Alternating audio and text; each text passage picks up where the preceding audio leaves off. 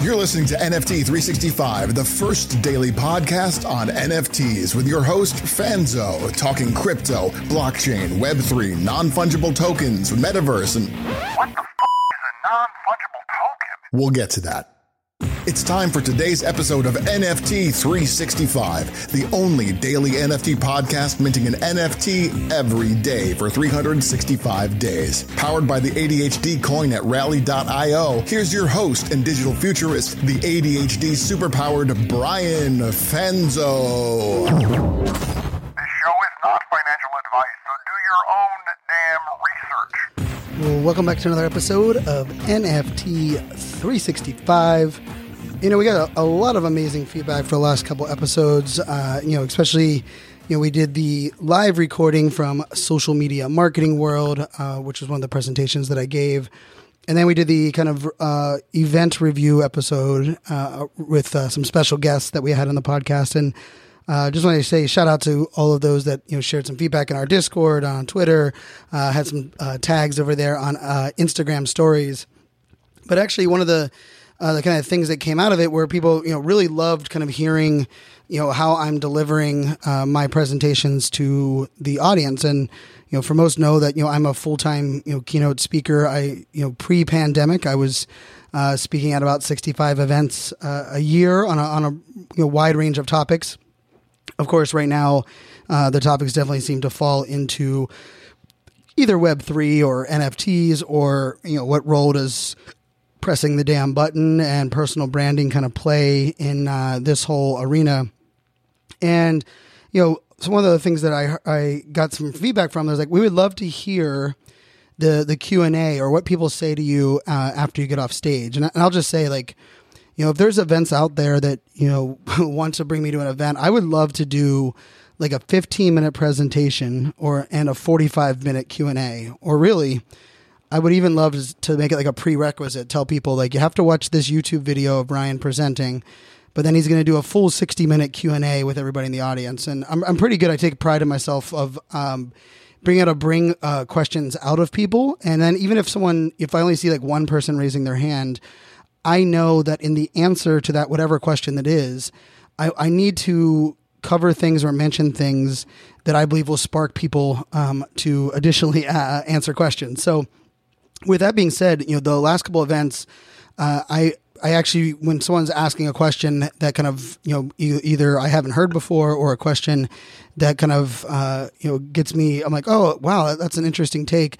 I try my best to kind of write them down into my notes here on my iPhone. So for this episode, I want to kind of bring some of those, questions and, I will just set the stage. One of the things that's really surprised me from events, I know, just from surveying events that a lot of the people in the audience have never bought an NFT before. Maybe they're, interested about NFTs. Maybe they're, curious more about what NFT roles have, and they come to my session. And, the thing, if you would have had to ask me, a couple months ago, what would be the questions people are going to be asking when I get off stage? I actually thought it was going to be things like, what is the first NFT I should buy, or how much money should I put into my wallet to buy my first NFT, or even what kind of wallet should I buy? Are there multiple different ones? But surprisingly enough, that's actually not part of the questions. It's surprisingly, and I think it's also the way I frame it, right? I really try to frame NFTs not just in PFP projects, not just art one-of-one projects, not just projects that we kind of see trending. But I also talk about, everything from, NFTs being used for days off and loyalty programs and, NFTs to, empower a community, or NFTs to kind of take your Facebook group or membership site to the next level. And so with that being said, I'm going to pull up some of the questions that we've received recently. And I'll tell you, when I was kind of looking at this for this episode, and Drew and I were kind of having the conversation, a lot of the questions, I just love being able to talk to different industries, and I'll put this out there, and I would love anyone to challenge me on it. You can message me on any of the social platforms. I am iSocialFans, the letter I, social, F-A-N-Z, or a Z at the end. But here's my challenge is I believe every single industry, every single vertical will benefit and can leverage NFTs today. And if your industry or if your vertical you believe is one that could not do that, I recommend you tagging me, challenging me, giving me a little context about the industry or about the place, and I will reply back with either a use case, an example, or I will say you are right and I was wrong. But at the moment, I believe that every single industry, every single group will really leverage NFTs in some unique ways. But so here's some of the questions that we've been receiving. So one of them is that, the premise is often in this way. Since my industry isn't really into NFTs, or they'll say, since my industry is full of a bunch of old people, or since my industry is a regulated industry, or since my industry is still stuck in figuring out if social media is of value, they say, I see the power in NFTs, but I need to know where I should start because I know I need to start right away because I want to be the first one in my industry to be, deploying NFTs. This question scares me a little bit, honestly, because not only is this space new and always, moving, but if you're trying to deploy something because you believe you have to do it right away, I believe you oftentimes are going to make decisions that aren't going to be beneficial for long-term success. So I will say, what I've been putting kind of, the caveat of the way that I've been answering this type of question is I will say things like, okay, well, the thing that, I'm curious about it, are you a creator, are you a collector of NFTs? And I would say majority of the time they'll say no, or they'll say no, but I know enough about them, or I have a wallet because I'm into crypto, or no, but I have a Coinbase account, in that context. And I'm going to probably, maybe die on this hill, but I really do believe before you create any NFT collection of any sort, you should at least collect 1 or 2 or 3 NFTs just to get an idea of like that entire experience. Because for me, the experience of like, what does it feel to mint? What does it feel to have it show up on OpenSea? How does that all go down? A lot of that is really required to understand the nuances of this space. But I will say I don't try to default to that kind of opting out of the question. But what I will tell them is like, I believe the first place you should start is you should start, kind of looking at other examples of NFTs that you think might relate or connect to what your industry example is. For example, I remember one of the companies coming up to me afterwards and saying that they specialize in exotic plants. And I was like, oh, okay, I didn't know that was even a thing. And they were like, yeah, they have exotic plants overseas in different places, and people pay them to take those plants from wherever they're at and bring them to their house or the location, and people are reserving these plants ahead of time, and these are trees and plants and things outside the house, and they are like, it's a very much word of mouth, rewards based experience and industry. And I was like, oh, okay, now that's a great example. And so what I always kind of say from a start perspective is like, okay, let's find other NFTs that right now are being deployed in a way that is either a high ticket item or in not a high frequency of items. And then I ask things like, okay, what would be the utility of the NFT? For me holding the NFT, what would I get? And I will tell you, usually what happens at the end of this question is people go, wow, I think I realized that there's a lot more things that I need to iron out, and I probably do need to collect an NFT before I go any further. So that's kind of where that usually goes.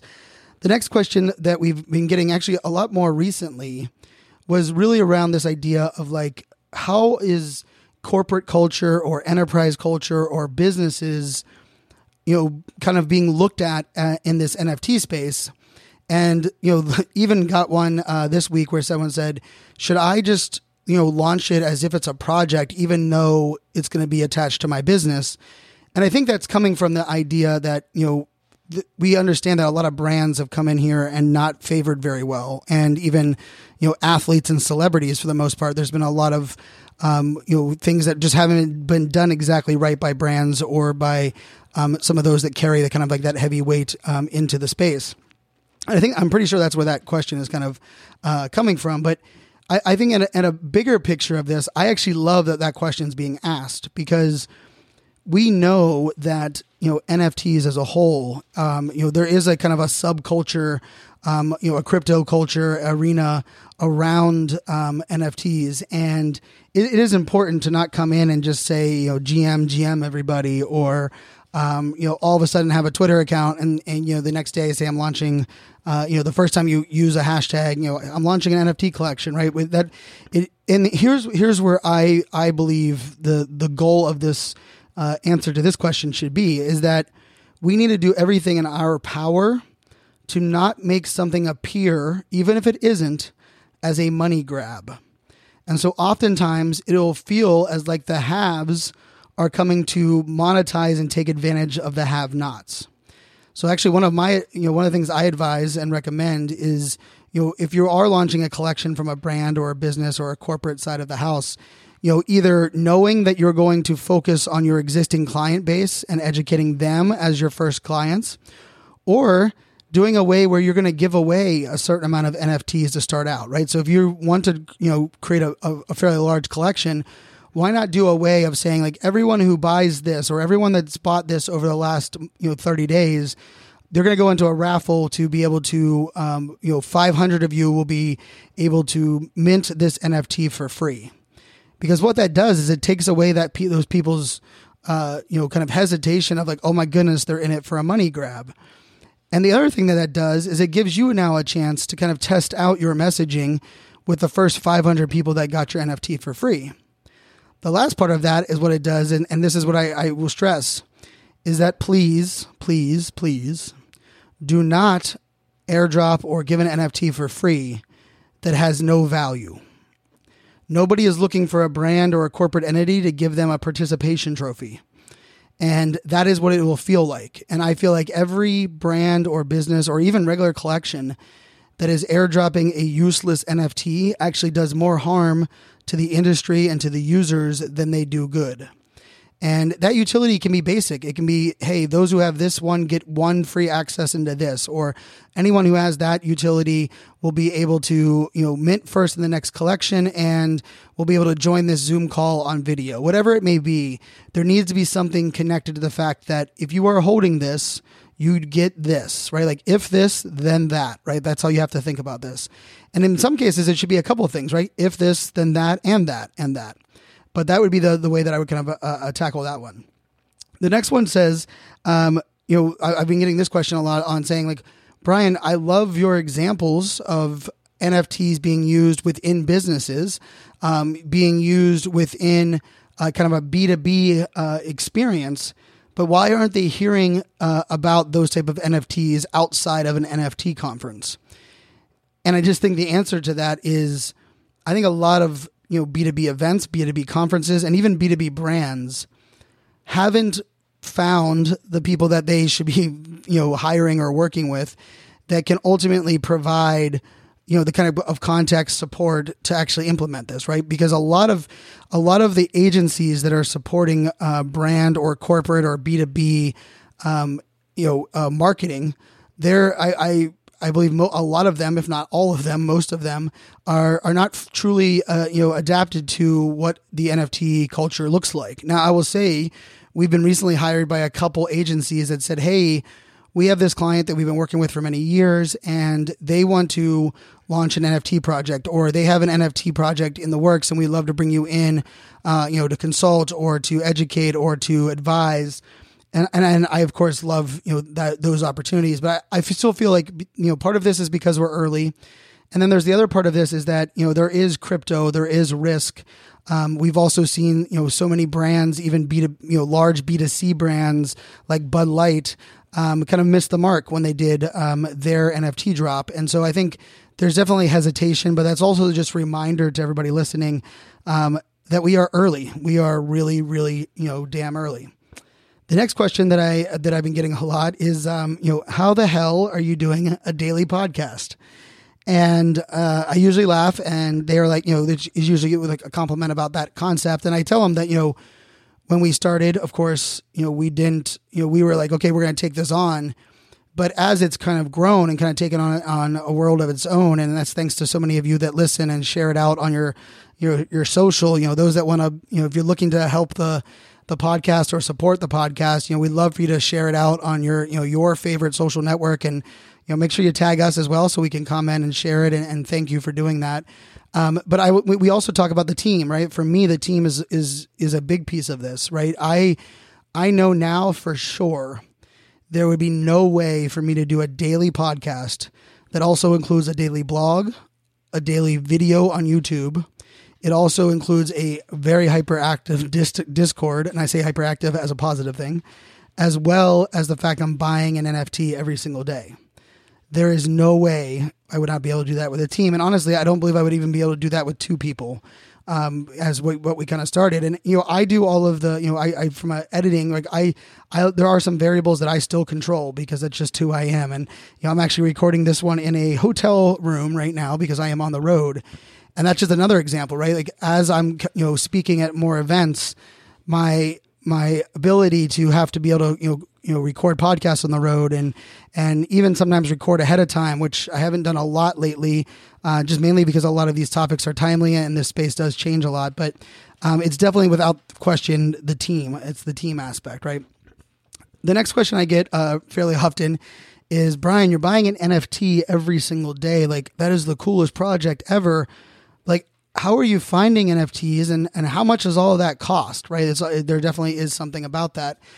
And I usually just, kind of set the stage on telling them about like, okay, this is, the parameters that we put in place for this NFT collection, right? We're buying one in the mint phase. We've minted across 10 blockchains. And that to me, kind of setting that arena. And then I also explain, when we launched the podcast and the buying an NFT every day, when Drew and I were sitting on the train, we were estimating what would it cost, at 365 days of doing this. And I think we were ballparking, at the time, a lot of mints kind of ranged between $200 US and $380. That's kind of, we were kind of like, okay, it's about 200 to 380.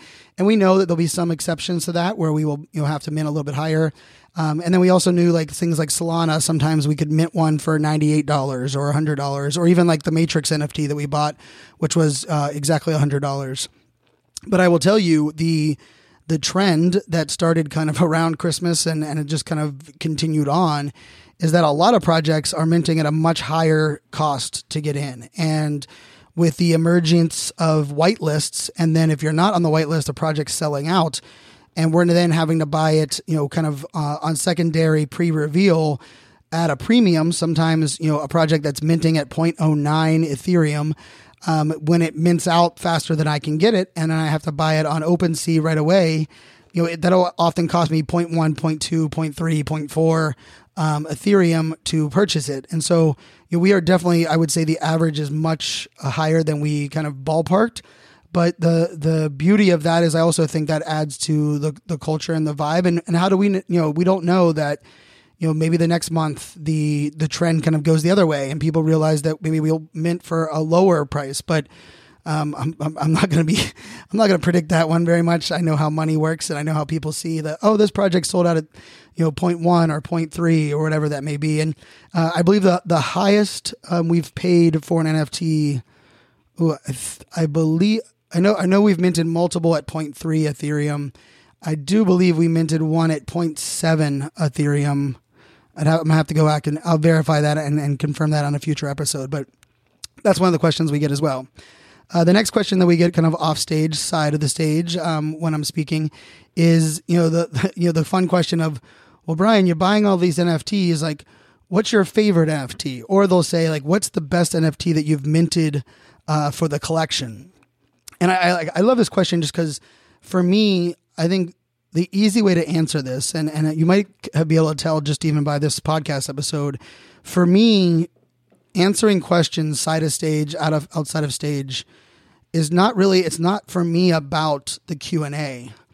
It's actually more about the idea that this person, I have their attention, they have my attention, and I need not to convince them to see the light, but I need to like read and understand, like when they're asking that, are they asking it, solely for the question, or is there something they're not saying, like almost reading what they're not saying? And I think a lot of times people ask that because they want to go see if they can buy that same project, right? I've heard people say that like, oh, well, can I jump in that one then? And, oftentimes depending on the project. Sometimes the floor price is out of control, and I would say probably not. That's probably not a good one to jump into. But I also kind of connect the dots that I tell them that in many of the projects that that I am now, I would say are my favorites. They weren't my favorite when I minted them. Like, they weren't like, oh my gosh, this project is the project. The community, the utility, the energy, the art, eventually either grew on me or I came, kind of fell in love with it. And I openly admit I have an emotional attachment to a lot of the art and the NFTs, because I often try to work to find one that represents me, that I feel like no matter what the art or the background, if it's a female, if it's a male, if it's a robot, if it's an animal, one that kind of connects with me deeper. But, I think when someone asks, like, what is, the NFT that I think I'm bullish on the most is Psychedelics Anonymous, which is a project that I minted from the beginning back in, I believe it was the first week of November when they originally minted. And I just believe they're building a really cool and unique culture to the project and what they have going on. And then I also throw in ones like Crypto Chicks is also, of course, a project that I love. I think a lot of that has to do with just being able to interview M here on the podcast, and then kind of going on the journey that she's gone through, as well with Maddie and that team. And I also love that there's some of the listeners here on the podcast that became fans of Crypto Chicks because they listened to it and now are appointed to the social council or the council of that project. Like, I just really love that aspect. And then the last one I always throw out there from a standpoint of just, projects that I just have a connection with and that I've always just really been a fan of, from the start is just the fact that, I like projects that I just believe in, the founders, and it doesn't matter to me, any of the other pieces of that. And that would definitely be, the Meta Whips from West Coast Customs. And, it's a project that's still in the mint phase. You can mint one still to this day.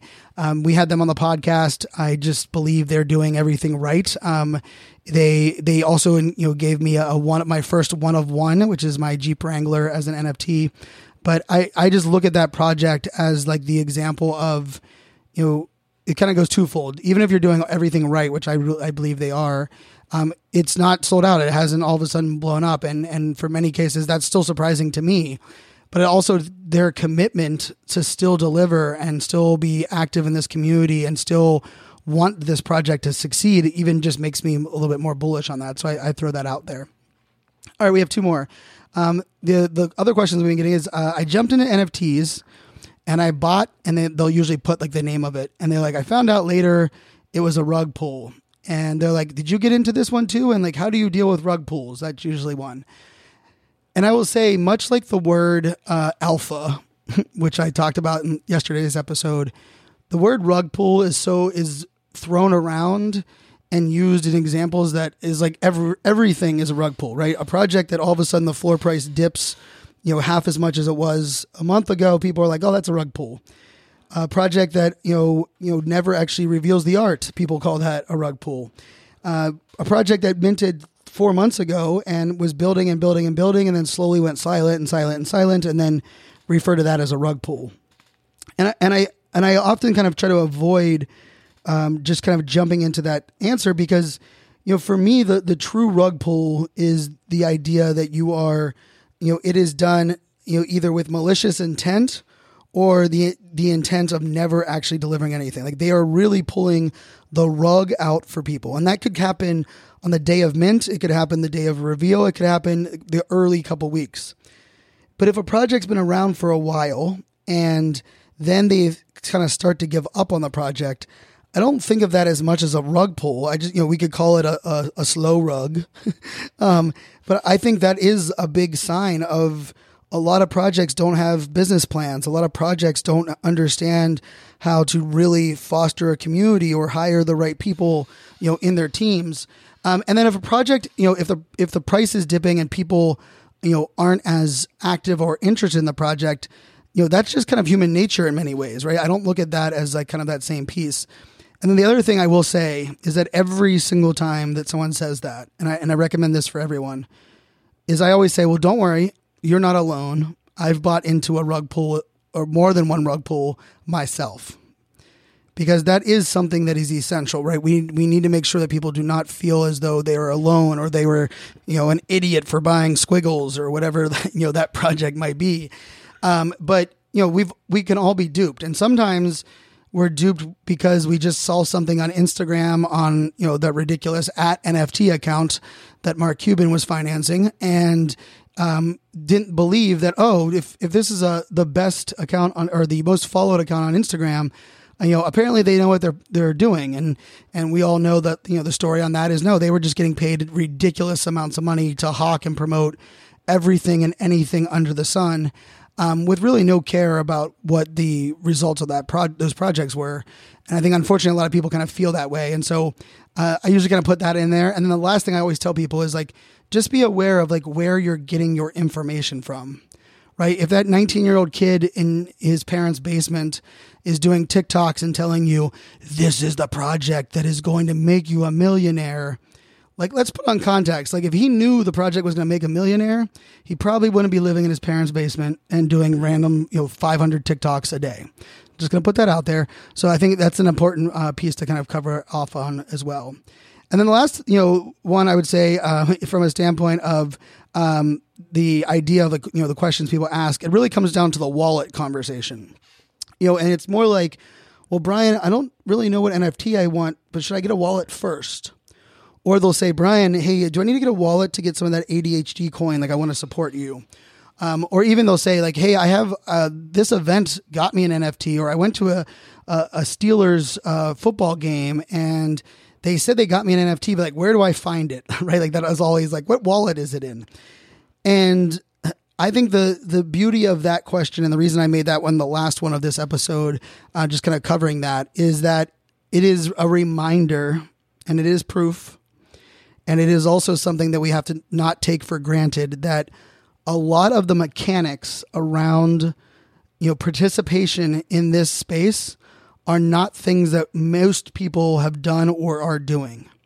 Even people that have bought crypto, a lot of them simply did it on Robinhood app, right? And I won't get into Robinhood app and the nuances there, but let's just say it that Robinhood app doesn't make it easy to buy, or doesn't make it possible for you to take what crypto you've bought and turn it into buying NFTs on the main net with other projects, right? Or people will say I signed up for Coinbase because someone told me to buy, Dogecoin because, Elon Musk was pumping it or whatever it may be. And I really think of this as this is where I usually go with the answer to this question is I always say, well, I'm not going to pump my own bags or promote my own thing, but I'm just going to tell you that we have a lot of great episodes on our podcast that walk through, what is the things that you need to get started in NFTs? What are the different wallets? What are the exchange? How do you protect yourself? What is the security realm?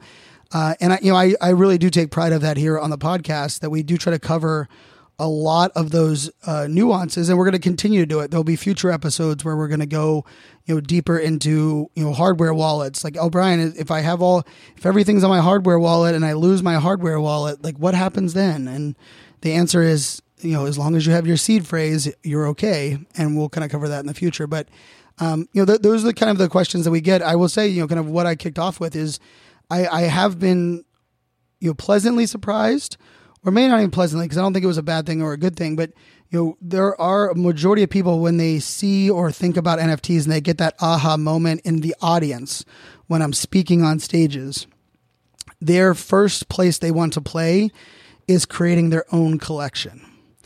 I will say the people that are following me on Twitter Spaces or listening to me on this podcast, and most people that are in our Discord that jump over and say, hey, I found you in the podcast, a majority of them are actually saying what's the first NFT I should buy? Or, Brian, what's the best website to find upcoming NFTs? And so I don't really know directly what that nuance is. What is that difference between someone kind of, feel maybe, and it could be even that people don't know the questions to ask as a collector since they've never been a collector, but they have been a creator of content, creator of products, creator of services. And so maybe it's easier to ask questions post-event or even when I'm on stage about, it from that perspective or that viewpoint. But definitely something just to kind of factor in. And I'll be sharing more, in our Discord for sure.